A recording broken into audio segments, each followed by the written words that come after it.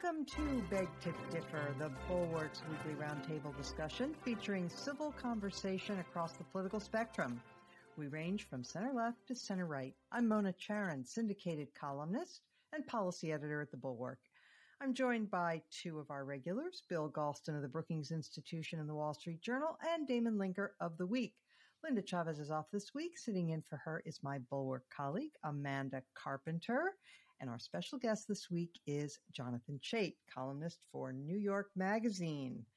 Welcome, one and all. Well, just minutes before we sat down to record, President Biden appeared at the East Room of the White House to announce, well, what exactly? He announced the framework of an agreement, but then immediately there was some doubt as to whether all of the Democrats have really signed on. So, Jonathan Chait, I'm going to start with you. You were quick out of the gate to say that this could be great, but what do you make of the fact that it isn't really an agreement? Yeah, it seems like the main holdouts right now are Sinema and Manchin, who haven't yet endorsed the framework. And the Progressive Caucus says, we like this framework, we'll support it. Wait. Are you sure? I saw that Bernie Sanders was saying it's the beginning of a negotiation, and Rashida Tlaib was saying she can't go along with it. I don't know. I'm not necessarily sure you're right about that. They have released statements saying they support the framework and want it to pass. Really? Okay. Yeah. Well, I hope, okay. All right. Continue. I'll quote Ilhan Omar, who's probably the most left-wing member of Congress. As a caucus, the Progressive Caucus is happy with this framework and eager to push it through. Okay. I don't think Bernie Sanders said that, but please continue. Yeah, I don't think there's going to be any problem getting votes on the left for this. I think their hang-up right now is that Manchin and Sinema haven't yet endorsed it. Mm-hmm. But, well, this is all moving fast and maybe obsolete by the time we've hit people's earpods. But Manchin says he wants to see text of the deal. So it's possible that after he sees the text, he'll say, yes, the framework is agreeable to him. And it's also possible Sinema will say the same thing. And then I think you'll have something. But as I wrote, I think they've really got to fix a lot of the spending provisions in this bill. I think the climate part is great. It's historic. And it'll give Biden leverage to negotiate a global deal. But you've got too many social programs that expire after 5 or 6 years. And there's this wan hope that somehow Republicans will be pressured to continue them. But I think that's completely unrealistic. Bill Galston, what do you think? Is this a great deal on the verge of being passed? And what do you make of the argument made by our own Damon Linker, among others, that if the Democrats want a huge New Deal agenda, a New Deal-ish agenda, that they need to win more races? Well, I certainly agree with Damon about that. But what we're testing now is how much of a house you can build on a very slender political foundation. And the agreement announced, I believe, is testing and defining that limit. The question of how the American people will respond is a different question altogether.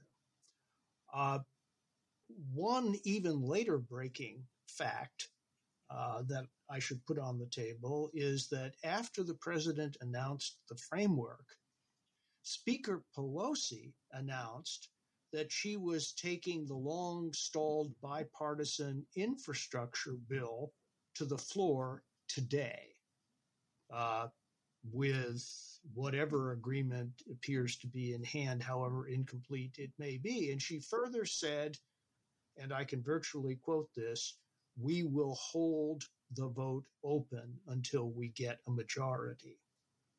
So she is apparently doing what some people in the more center-leaning parts of the Democratic Party urged her to do some weeks ago, namely roll the dice and see whether the Progressive Caucus is bluffing or not, and also find out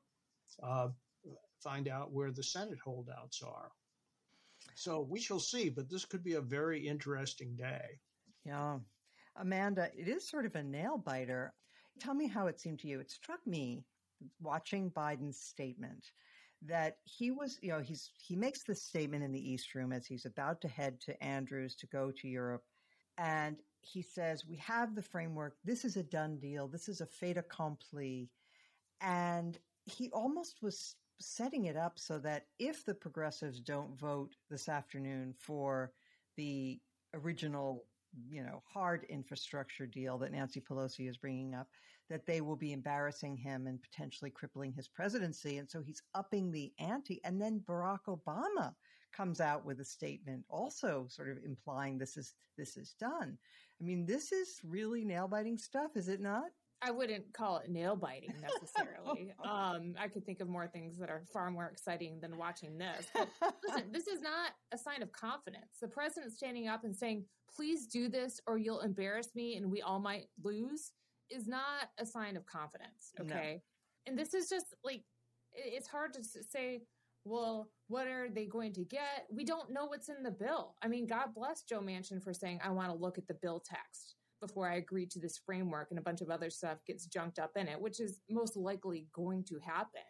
But this is just such a convoluted, complex process.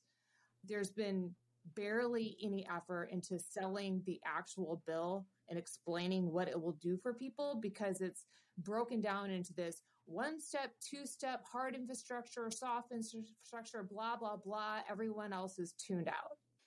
So, Damon, the president did, though, today begin to shift and start to talk about the actual details, which he's been criticized for not doing before. Today, he started to do that. Persuasive? What do you think? Well, I mean, I think it was okay. I mean, I don't know how to muster more enthusiasm than okay about really any of this. And I suppose so Amanda that's said what you it's get boring. when you have such And you're saying it's well, not, you can't get excited. All right, okay. Well, this is kind of how the sausage gets made in Washington. And I think in some respects, this is the inevitable result of a process that's set out in the way it did, where you, instead of sort of building up to a deal from scratch, instead we got a proposal for $3.5 trillion, which then has to be sort of cut and hacked back to satisfy these two centrist Democrats, Manchin and Sinema, and that can't be anything other than deflating in the end. I mean, to cite just one example, and one of the ones I care most about, the child tax credit, which was a part of the COVID relief bill earlier in the year. I like Romney's version of this probably best of all the versions floating around, but the one that was in the relief bill was good and a solid start on a policy that I feel pretty passionately about, that this is a good thing. And originally this was going to become a permanent program. Now it looks like in the framework, we're down to a 1-year extension. That is sort of emblematic of where we are overall, sort of grand sweeping statements on a huge number of policies that have, instead of, say, I think Matthew Iglesias has been very good at making the point that, if you were going to go this way, start big and then whittle down, it probably would have made more political and policy sense to pick maybe the 4 things that you really care about, fight for them, make them permanent, and jettison the rest. Instead, we jettisoned a lot of the progressives' most favored things, medical and family paid leave, a lot of the climate change related stuff to pivot us away from fossil fuels and so forth. But instead, we have more like 12 programs that are sort of funded either temporarily and they sunset at a time when very likely Republicans will be in charge and will not renew them, or they're sort of funded at kind of meager levels in the hopes that funding will be increased later. Now, again, that is one way to get to where you need to be, given the narrow majorities that they have, the Democrats. But it does have the end result of sounding sort of okay at the end, which is why in the end, when it gets passed, I don't think it's going to lead to a huge surge of support and boost in Biden's approval or the Democrats' prospects going into the next year in the midterms.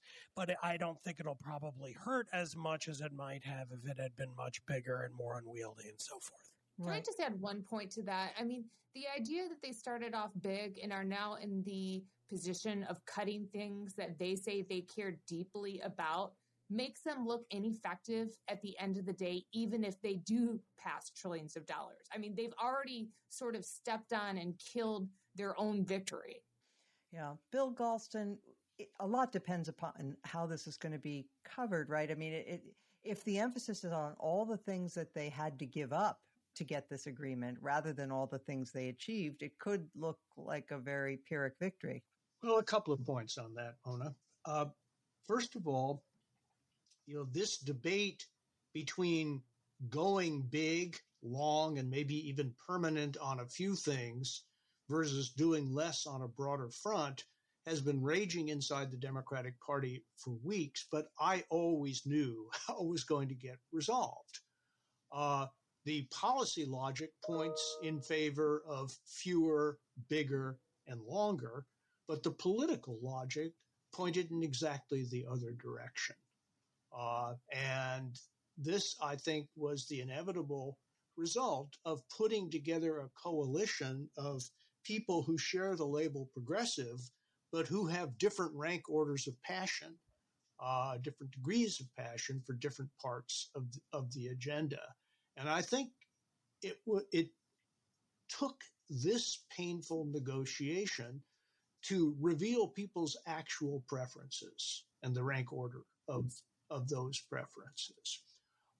And I'm not sure that given where the Democrats started, I'm not sure that this kind of process could have been bypassed.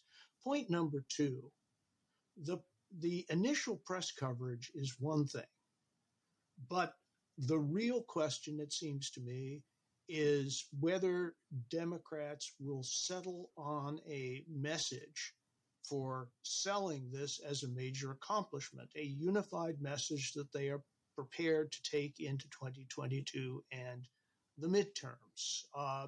This did not happen in 2010 after the Affordable Care Act was passed, and the result contributed to a huge defeat, much of which might have occurred anyway. But given the headwinds that the Democrats are going to be facing in 2022, they can at least tack more or less successfully in those wins, depending on how unified and full-throated they are. And if a lot of progressives hang back and say, well, this is half a loaf and we like the way the other half tasted better, things will go very badly. But if the party says to the country, we have done our best to redeem the promises that we made to you in 2020, despite the fact that not a single Republican supported this bill in either house. This is a major accomplishment, and the Democrats did it by themselves. That could have a real impact in marginal races. Jonathan Chait, this may be moot at this point, but I want to ask you, because you've written a lot about, in favor of the progressive side of the debate within the Democratic Party. And you've also written about the Republican Party and how it's an authoritarian cult at this point, and that because we have essentially a parliamentary system, you are constructively pro-Trump if you're not pro-Biden, or if you're not, hoping for the Democrats' success. Right. And so I want to ask you this. What do you make of the argument that, look, the Democrats, led by Joe Biden, have really only one job themselves? Their job is to govern in such a way that this current Republican Party cannot return to power. And if they had kept their eye on that overriding goal, it would have argued for being more modest about their plans, about their legislative agenda, and being more focused on election reform and other issues that are more pressing, honestly, than these. Yeah, I'm glad you asked that. I think that's a pretty common misconception that's very particular to center-right people who have supported Biden. And I think the key point you're missing is that the Democratic Party has a mix of strengths and weaknesses with the electorate. A lot of its weaknesses are cultural identity, right? Issues with military, issues around race, issues around policing, but its strengths are on the economy. And I've criticized the left wing of the Democratic Party on a lot of things, but they're right about this. They're pushing Biden in a more popular and populist direction. All these things they're trying to do are popular. These social programs poll very, very well. Taxing the rich polls even better. The plan they're trying to do is to allow the federal government to negotiate prescription drug costs. That's 85% in polls. And a handful of centrist Democrats are blocking it, but that's very good for the Democratic Party. The Democratic Party's strategy needs to try to focus political debate on these economic populist issues where the Republican Party is stuck with the very unpopular position of favoring tax cuts for the rich above everything else. And the Democratic Party's position polls much better. And if you don't have those debates, inevitably the political conversation is stuck on cultural issues where it's much more evenly divided and the Republican Party has a much better chance. Well, arguably, we'll see whether these programs are popular or not. I mean, it depends partly on how they get paid for, on whether the taxes really do fall only on the other guy and not on. Well, we'll see. I mean, we'll see. So there's another argument, which is that voters are concerned about rising crime. They're concerned about rising prices, inflation, and immigration. And on all of those issues, the Democratic Party has been either AWOL because it's focused on these other things or arguably contributing to the problem. I would say on inflation in particular. You know, I think they had a trade-off when they passed their relief bill at the start of the Biden presidency, was how much stimulus did they want to put in the economy and how fast did they want to allow the economy to recover. They, I think, recognized that the mistake the Democratic Party made in 2009 was to put too little stimulus into the economy, to allow the economy to grow too slowly. Unemployment took years and years to get back to its pre-trend level. And that caused and helped fuel the political backlash that the Democratic Party dealt with and was the major cause of the Republican backlash. So I think they correctly decided to solve that by putting enough stimulus into the economy to get unemployment and incomes back to trend. Now, that did help contribute to inflation in the short run, although I would argue that a much bigger problem is just simply the global problem of supply lines being stretched against recovering economy that's sort of just snapped back and forth like an elastic band and is just kind of struggling to handle that. But the expectations we have, and of course those expectations might be wrong, are that inflation will be relatively transitory and we'll be back to a full employment economy. And at that point, I think a lot of the benefits that we have from this approach are going to become real political benefits for the incumbent party. And the big one is, as of now, wages for wage employees at the bottom of the scale are rising faster than for people at the top. And that's a real inversion of modern history. And that can actually help the Democrats a lot if, as expected, this inflation works its way out of the system. Damon, Jonathan says that these policies are popular. And certainly when you poll people and say, should there be 12 weeks of paid leave? Should there be, federal help for elder care and preschool and free community college and so on? Of course, people are going to say yes. They like all those things, but that's before the Republicans have had their opportunity to say that this is going to raise your taxes, which, it may or may not, or make other cases against it. Also, I do get the feeling, and tell me how you feel about this, that for those middle-of-the-road voters, those swing voters who some people say don't exist, the suburbanites, let's call them, they do still worry a little bit about excessive government and too much spending. And those are a key constituency for the Democrats in 2024 for sure, and certainly in some races in 2022. Yeah, I mean, I'm not going to, despite the beg to differ moniker, I'm not going to differ with Jonathan too strenuously on this. I mean, I know the polling, And I agree that the Democrats' biggest weakness is on cultural issues and everything wrapped up with culture war issues, which these days is a lot more of the public policy mix than it was, say, 20 years ago. And so, in the scheme of the available options, the Democrats are strongest on economic issues. And it is true that polling shows that a number of these policies are quite popular. And so it does make a kind of sense for the Democrats to really lead on that issue. On the other side, not so much in kind of the direction of rejecting that, so much as adding a bit of skepticism to it.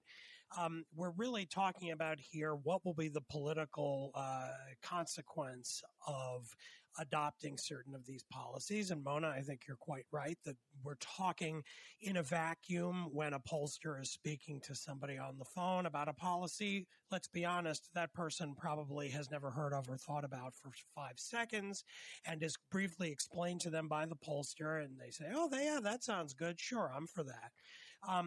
When Republicans actually can get their hands on it and start framing it in terms of big government, less freedom, higher taxes inevitably coming down the pike because of this, that could change it. And then even aside from that, there is the disturbing fact that I know a lot of Democrats are somewhat nervous about. People have written about this. I think Eric Levitz has and others. That, the reality is the Democrats approved a hell of a lot of raw cash for people within this calendar year, like big chunks of money appearing like magic in your checking account. And the results for Biden's approval rating were effectively nothing. So I would say, what could be more popular than here's a bunch of free money appearing in your bank account where it didn't exist before? If that doesn't lead to a surge of support and enthusiasm, whether a policy enacted that comes into effect in 12 to 18 months and is sort of dispersed throughout the economy is really going to lead to better prospects electorally against Republicans in future races, hell if I know. So, that's why I guess I don't really have a great strong answer on it so much as I guess we'll see. Yeah, no, that was interesting. All right, Amanda, Joe Biden is underwater, as everyone knows, in his approval, according to the 538 tracker. The approval is right now at about 43.6, disapproval at 51. But he is very popular among Democrats. He's still at 92% among Democrats. Where he has really lost ground is among independents. And, there are all kinds of independents. Most of them are not true independents. They lean one way or the other, but there are some who are true independents. And those are the valuable swing voters. And with them, he is really, he's down quite a lot, even though he won them in 2020. So do you think that's the thing that he should be focused on? Probably. But I think it gets to the broader problem is that people were looking at him to sort of right the ship. And I think a lot of this has to do with the economy. Obviously, the economy took a tank, after COVID. It was doing relatively well under Trump until that happened, largely because of his handling of it. And it seems like the big Democratic solution to these economic problems is just handing out free stuff left and right. I don't think that's something certainly right of center voters want, and probably not independents. Having a good economy that provides jobs and wages and opportunity is far better than these handouts of child tax credits, blah, blah, blah, that just magically appeared in the accounts. As was mentioned earlier, he's not getting credit for that because I'm not sure people consented to that. I keep hearing the Democrats saying, oh, this is popular, that's popular. Well, it's not paying off in the polls. It's not working. And so everyone is betting that if we do these things and do childcare, everyone wants it. Well, I can tell you, I'm a mother that isn't interested in that because I rearranged my life so that I'm not dropping my child off at an institutional daycare. Other people do that. That's fine. That wasn't my choice. It's not going to help me. My life has already moved on from that. Universal pre-K. I sent my children to a church pre-K program.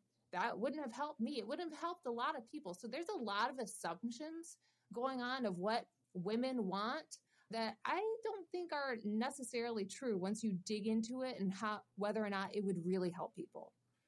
Jonathan Shade, do you want to just answer the point about the existing largesse has not improved Biden's standing?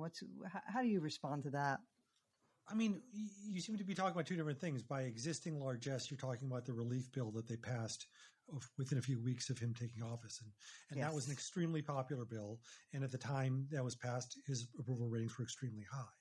What you've had since then is a deterioration of his political standing that's coincided with the party fighting over a bill that they have the contours of which they haven't yet defined, right? So I don't think you can say that people disapprove of this bill or disapprove of what he's trying to pass because they're still at the stage of deciding what's going to be in the bill. Then they're going to get to the stage of saying, okay, we've got a bill that has childcare, pre-K, taxes the rich, climate protections. They're going to go sell it. And then we'll have a test of whether that's contributing to his political standing or whether it's hurting him. In the meantime, I think what's going on with his approval ratings is attributable to other factors.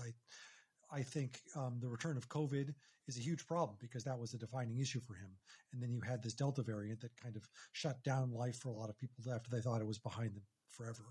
Afghanistan, whatever you make of the merits of his decision, the news coverage was brutal. You basically had 3 weeks in a row where Fox News and CNN looked identical. They were all hammering him in exactly the same terms, and every screen from MSNBC to Fox was basically talking about the debacle he was overseeing. And then, again, you've had inflation for a while running above economic growth. So a significant number of people are seeing falling real wages. Of course, you have people who are back to work now who wouldn't have been back to work if you didn't pass that recovery bill.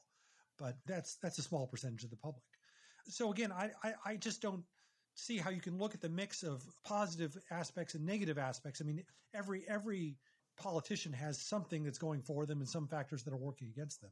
I don't see how you can look at him trying to finance these popular programs funded by extremely popular taxes on the rich. And again, I think this is the thing that you leave the Republican Party, but you're still stuck in this idea that people really are supply siders at heart, and they're just not. That's the problem he has. I just don't see any evidence. No, I readily concede that people always like to tax other people, and that's just a rule of life. Don't tax you, don't tax me, tax that man behind the tree. That's as old as politics. So yeah, sure, people always like to tax the rich and so on. But that doesn't mean not everybody. Like I don't like the idea of taxing people to go to programs that aren't likely to be very effective. Well, I'd rather billionaires keep their money. Okay. No, and it's true. I'll be the dissenter on this popularity contest. No, you're right. It's like the number one complaint the public has with the tax system is the rich don't pay their fair share, and that gets you about 70 to 80%. But 20 to 30% of the country is still a lot of people. Okay. Well, there are many other aspects of this. It's not so much being a supply sider as being a bit skeptical about the capacity of the state to do the things it sets out to do. But that's a bigger discussion for another time, not for this podcast. And, it doesn't mean that we shouldn't do anything. There are certain aspects of this legislation that I favor, but I just think they've bitten off too much, and they ought to be focused. For what it's worth, they ought to be focused narrowly on governing in such a way that the Republicans will not be able to come back to power for a while. Agreed. All right, let's turn now to cancel culture, because this is a topic that gets very heated, and some arguments have been floated quite recently. Ann Applebaum had a piece in The Atlantic that got a lot of pushback. People said, well, this is a moral panic, some people argued. Some people on the left said it's mere moral panic. There really isn't a problem with cancel culture on the left.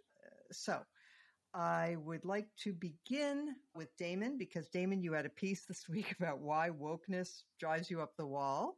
And so let's start with Dorian Abbott. So this is a climate scientist scheduled to give a prestigious lecture at MIT. This was canceled by MIT because he had written a piece with another professor arguing against the existing affirmative action policies that universities use. By the way, his proposal was to eliminate all kinds of things, not just admissions based on ethnic group, but he also wanted to eliminate admissions based on legacy or athletic ability and so on. Anyway, this was considered so outside the bounds of reasonable discussion that he was considered a pariah and he was not be allowed to give a talk on climate at MIT. And that's just one of the most recent. So tell us why it drives you up the wall, Damon. Well, I mean, I've written a number of pieces about this subject and aspects of it over the last few years, and I was sort of looking for a way to enter the conversation in a way that didn't just lead me to repeat myself and say things I've said before. And so I did this kind of personal angle on, why it drives me crazy.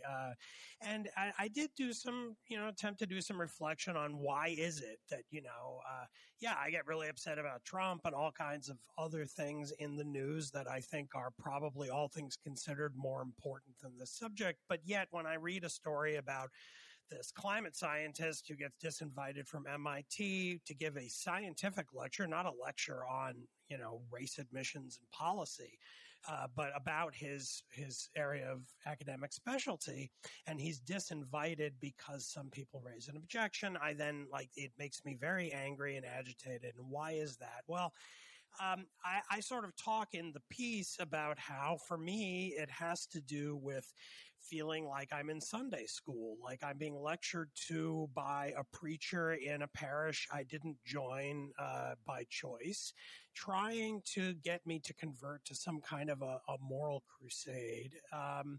And I just don't want to be talked to like that. I don't want to turn on NPR to bring up another of the recent cancel controversies. Dave Chappelle, the comedian who has a Netflix special that has really enraged transgender activists. And by the way, it was entirely intentional that it would do this. It's actually one of the threads in the special that is what's going to happen. And they played, right down the line exactly as he intended them to, and have tried to get the special dumped.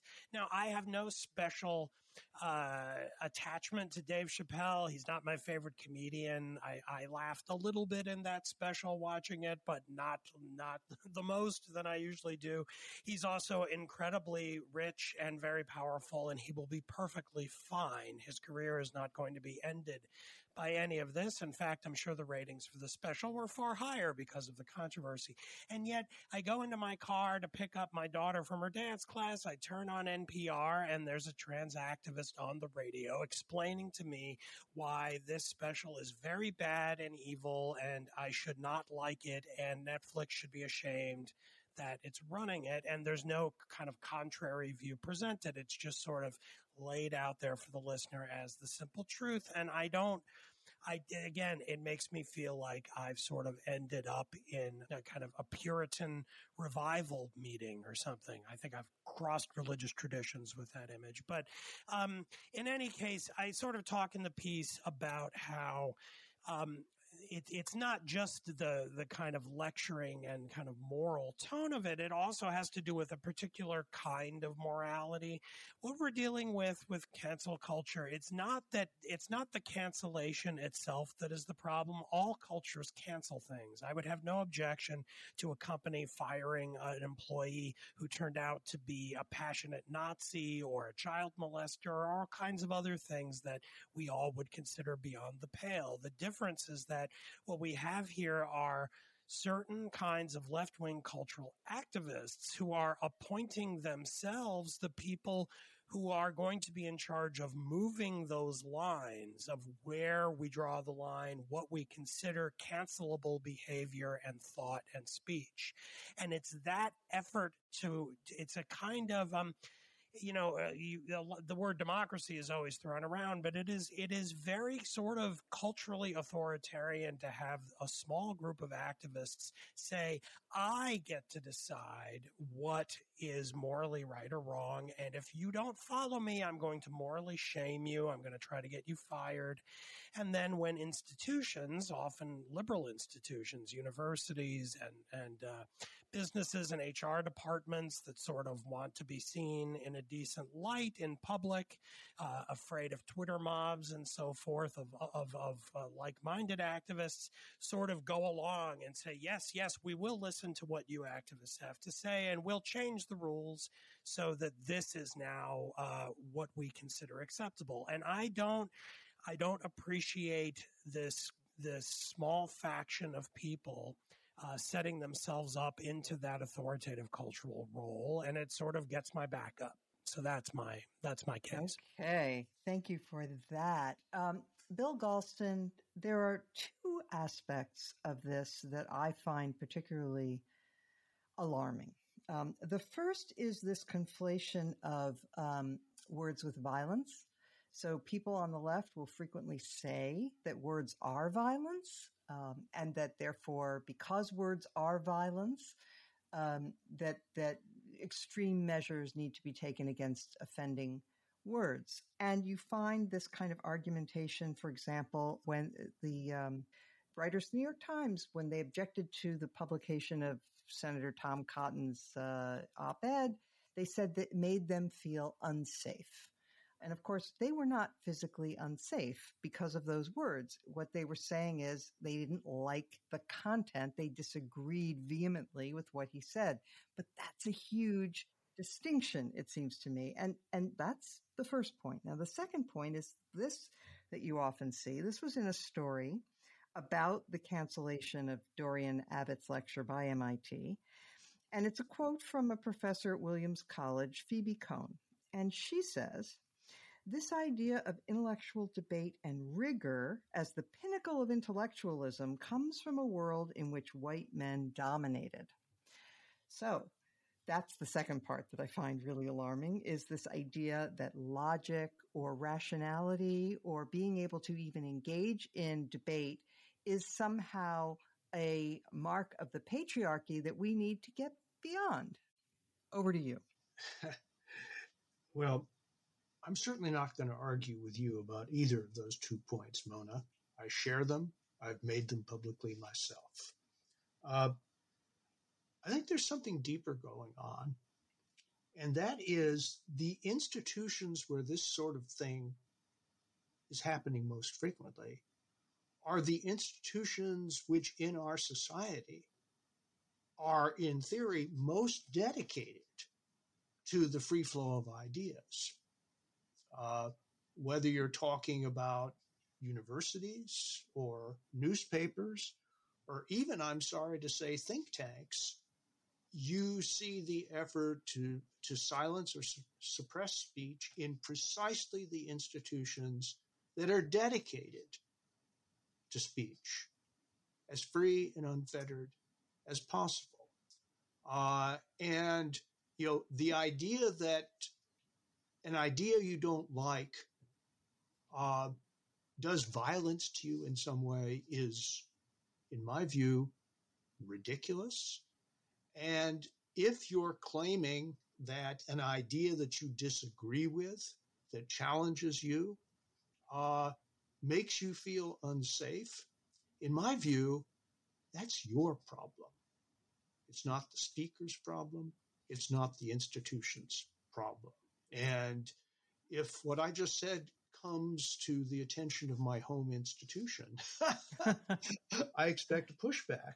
But I genuinely believe that within certain portions of civil society that are meant to be communities of the like-minded and are even self-consciously constituted in that way, a narrower perimeter of speech is morally and certainly legally and constitutionally acceptable.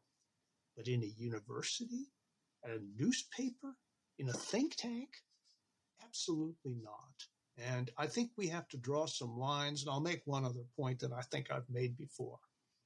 the proliferation of this behavior is enabled by the spinelessness of administrators and people in positions of authority.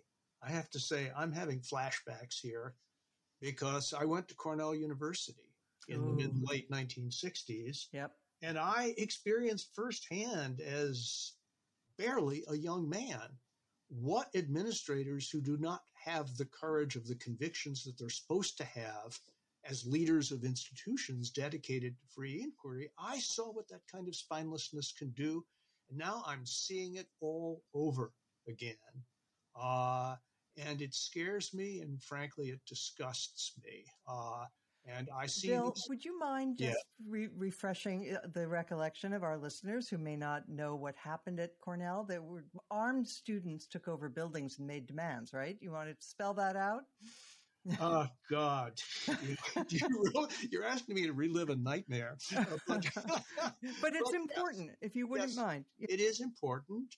Armed students with heavy weapons and bandoliers took over the student union, and as I recall, some others issued blood-curdling physical threats against various professors at the university. And this was a drama that went on for quite some time. And many well-known professors, not just conservatives, left the institution out of frustration and dismay that they received no support from the administration and less than they expected even from their colleagues. It was, for me, it was a defining moment. And there's a tendency to say, well, if the cause is just, then maybe we don't have to examine the means or the consequences of the means. And I see that happening all over again, too. Yep. Amanda, there have been a number of surveys of students at universities, one of them from the Foundation for Individual Rights in Education, or FIRE, found that 80% of students said that they self-censor at least some of the time because they're afraid of the consequences of saying what they really think. Yeah, I mean, I think that is a natural inclination when there's such a permanence assigned to anything that you say online and social norms are changing so fast. I would like to have a conversation with a college student and say that you are free to speak your mind in whatever platform you wish. But that is a recipe for a disaster given the permanence of speech that is preserved online and can be weaponized against you in any way. And so I think that's why we're seeing such a strong debate over cancel culture right now, when everyone has access to social platforms of some kind and your words can be weaponized against you. That's one aspect of this.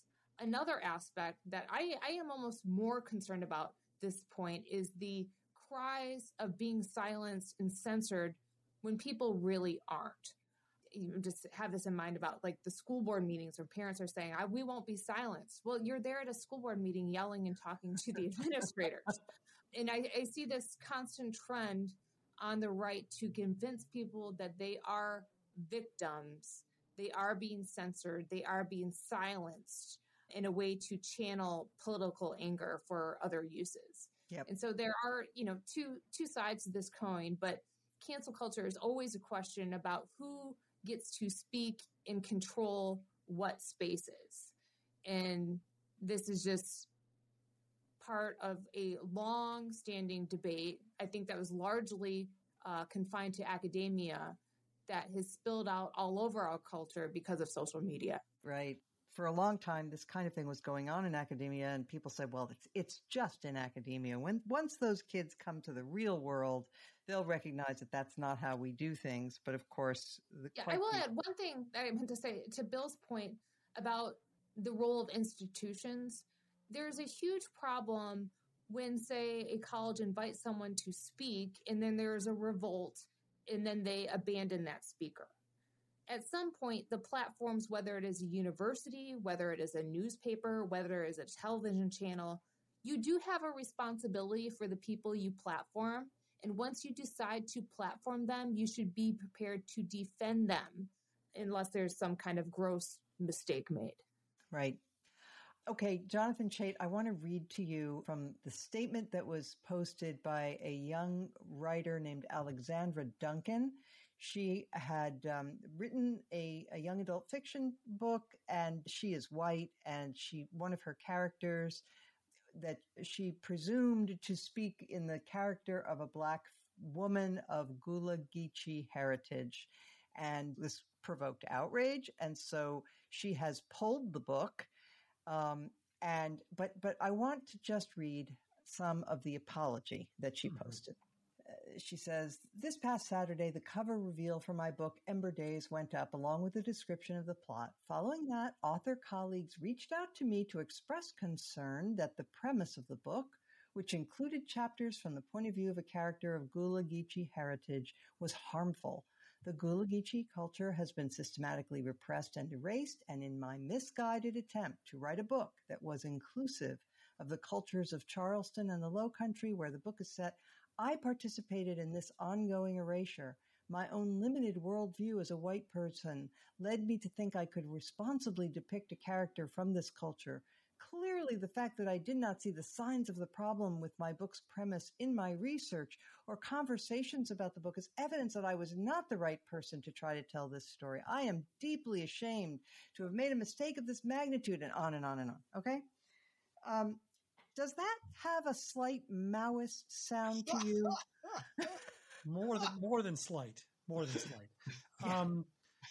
Yeah. Maybe as the person who's most in a kind of liberal milieu, I can bring a perspective that adds something, because my normative views aren't terribly different from those that you've expressed on the same topic.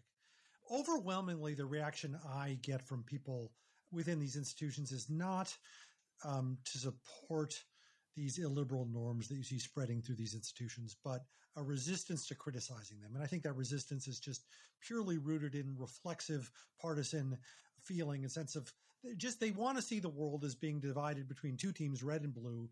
And if you're attacking this, that means you're on the team red, or you're criticizing blue, and therefore you're helping the red, and they don't want to do it. It's not. You really have a tiny number of people who are actually driving this, and a much larger number of people who are just going along with it. I think I wrote the first major piece about the resurgence of this political correctness. It was in January of 2015, and I really think this. Thank you. This started in 2014 is really when this came back. I mean, of course, if you follow conservative media, if you listen to Rush Limbaugh, if you read National Review, political correctness has been there all along. But in those places, political correctness is mostly just a synonym for liberalism. But I think the way we're defining it is something different, as a set of illiberal norms that are spreading in particular times that you've really had since about 2014 or so in a big way, and was pretty dormant, except for maybe a brief upsurge in late 80s and early 90s. But the point I want to make is that, so I started writing about this in early 2015, and I've gotten back to the topic from time to time. And I would say my career, I've been almost completely unsuccessful at persuading people to agree with me on almost anything I've written about, except for this. I've actually had a lot of people come to me, almost always in private, and say, I used to think you were wrong. Now I think you're right. And I actually do think, maybe I'm optimistic, I do think there are some green shoots of people in these institutions who were thrown back on their heels when this first appeared, and they had the sort of, the old saying, a liberal is someone who won't take their own side in an argument, and they didn't want to fight back, and they didn't want to defend themselves, they didn't want to be defensive, and they wanted to be open to the perspective of other people, and I think that's all laudable to an extent, and they wanted to go along with it.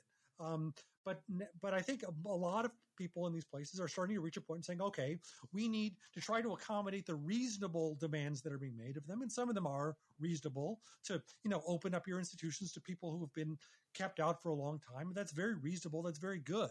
But where does it get unreasonable, and where do we have to draw the line, and where can we make rules and principles that are going to stop this nonsense? And I do think you're starting to see that. I hope to see more of it. Well, I think voices like yours are critical because you have the credibility on the left to be a critic. And, oh no! You never asked the left about me. Okay, well, look, maybe not, but look, I do think Amanda and I have, been in the vineyards, doing the work of criticizing conservatives from within. And it's important that people be willing to criticize their own side. Really important. Absolutely. All right. We will now turn to our highlight or lowlight of the week. Amanda Carpenter, you'll go first. I think mine is a highlight and a lowlight. Okay. Mitt Romney dressing up as a Ted Lasso character to serve Kirsten Sinema cookies in her office. And that's wholesome and sweet. And probably the biggest question I have about it all is where was the photo taken of Romney serving Sinema the cookies? It's painted a beautiful baby pink. I can't imagine where they would be meeting other than her Senate office. Mm-hmm. I can't imagine a Senate office being baby pink because not because of her color choices, which I find completely believable, but when I worked in the Senate and we had to repaint offices, we were given a very distinct choice of colors to choose from, and that most definitely was not one of the choices. Okay. Damon Linker. Well, for my choice, I'm going to say what I suspect will be the only words on this particular episode of the podcast about foreign policy. If Amanda or Mona or Bill or Jonathan chime in with something else, I'm sorry I stepped on your toes and assumed that. But we haven't talked about foreign policy at all, and I want to highlight, I think, a very good op-ed in the Wall Street Journal, published, I believe, today, titled "The Fight for Taiwan Could Come Soon" by Elbridge Colby. Colby is a kind of a Washington think tank guy, pretty much on the Republican side. He even served in the Trump administration as a kind of faceless drone at the Pentagon, I believe. But he's a very smart guy, and I want to highlight this op-ed in particular because on the podcast, I think sometimes because I was a pretty severe critic of the Iraq war and was in favor of the Afghanistan withdrawal and some other things in foreign policy that sometimes placed me a little bit on the offsides of the bulwark and some other center-right institutions. I think people sometimes assume that, my criticism of this is that I'm sort of reflexively against the use of American power, and I really am not. What I am a critic of usually is people who tend to think about foreign policy in terms of America being this great, powerful nation, and we should be doing everything everywhere, and sort of not wanting to think about trade-offs and having to prioritize. And what Colby is, I think, very good at is talking about the China threat in a way that acknowledges that first of all, this is a real threat and a very important one, but that facing it squarely is going to require rethinking priorities. So I want to read one brief paragraph from this to explain why I think this is a worthwhile op-ed. Quote, "Averting war against a superpower, China, will require being ruthless about American priorities, though. Holding the line in Asia will mean the U.S. military will have to stop doing almost everything else other than nuclear deterrence and counterterrorism. The U.S. military will have to scale down in the Middle East, Africa, Latin America, and even Europe. America had a chance to make a more evolutionary and balanced shift to Asia, but we blew it. Now we need to focus, even if it means the military must effectively drop everything else." Now, again, you can disagree with that, and I'm all in favor of debating whether he's correct about that, but I do champion and cheer on the way of thinking about it, which is, okay, if you disagree with it, then exactly where are you going to shift the balance in a kind of zero-sum universe where we can't be everything to everyone in every place on the planet? It sounds eminently reasonable. There are no choices, only trade-offs, right? Exactly. Okay, Bill Galston. Well, as it turns out, Damon is not the only person with a foreign policy, highlight or lowlight. Which is it? First of all, I want to second his recommendation of Elbridge Colby's work. I just finished his book, which is called The Strategy of Denial. which is a very rigorous, grand strategy pointing to a conclusion with which I emphatically agree and which I have written about repeatedly in recent weeks, namely how vital the defense of Taiwan is to the United States and its allies throughout the Indo-Pacific. I don't think it's too much of a stretch to say that the forcible Chinese takeover of Taiwan would call into question all of the arrangements and alliances that we have forged in that region over the past 3 or 4 decades. But the point I was going to make in my own name is a related one, namely that China has just tested a so-called hypersonic missile, which brings together a couple of technologies which the United States previously was unaware that the Chinese had succeeded in combining, and has created a new class of missiles that will be largely invulnerable to the sorts of anti-missile defenses that we've spent decades constructing. General Milley, chair of the Joint Chiefs of Staff, referred to this just yesterday, and I quote, as nearly a Sputnik moment. This gives, I think, added urgency to the new defense strategy that the Department of Defense is taking its time releasing. I hope it's released and that we get to work on it with as little delay as possible. Bill, just on this subject, quick question. Did you think that President Biden's comments about Taiwan were ill-advised or well-advised then, where he basically said, yes, we would defend Taiwan? Well, it was clearly ill-advised to refer to it as settled policy when the reverse is the case, right? And that did not convey an impression of competence or mastery. On the other hand, and I'm not sure that I would go so far as the president of the Council on Foreign Relations, Richard Haass, who has recommended recently abandoning the strategy of strategic ambiguity and replacing it with one of strategic clarity.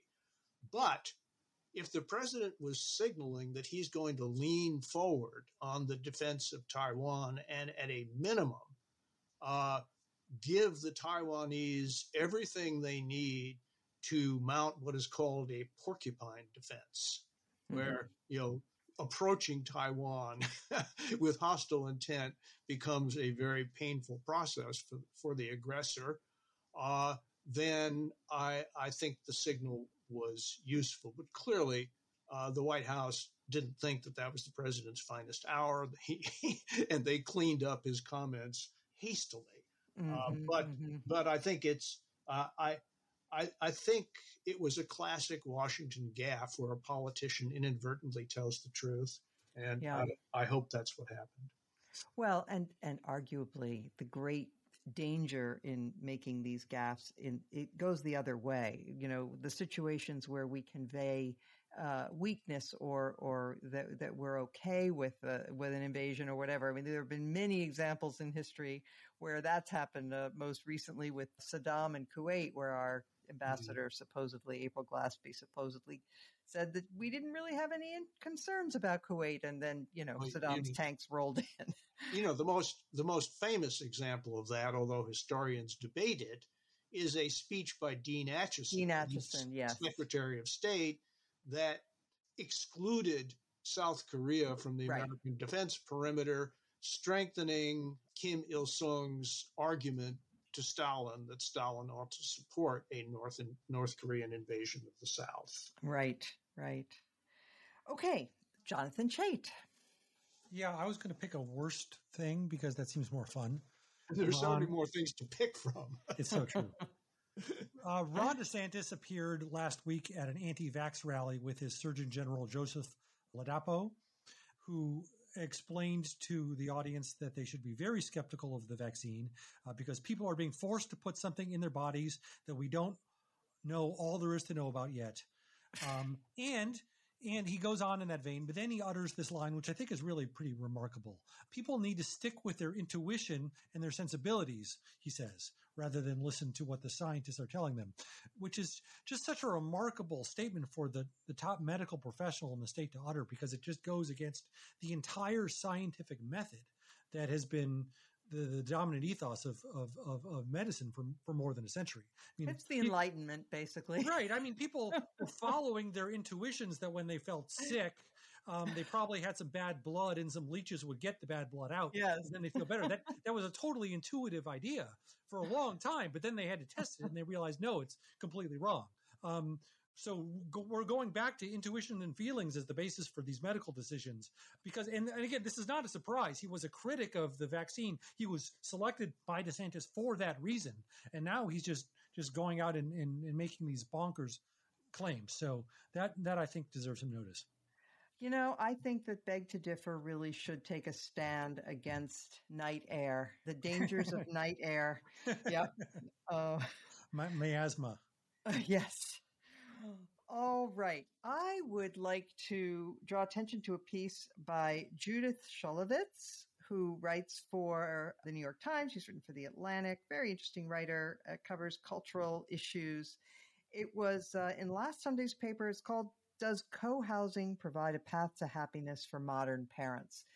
And she visits this co-housing situation, which is not a commune. This is not a situation where people are exchanging sexual partners or anything along those lines. It's families, but they do come together for a bit of communal support and living, including one big kitchen and so on. You know, communal areas, communal chores, and so forth.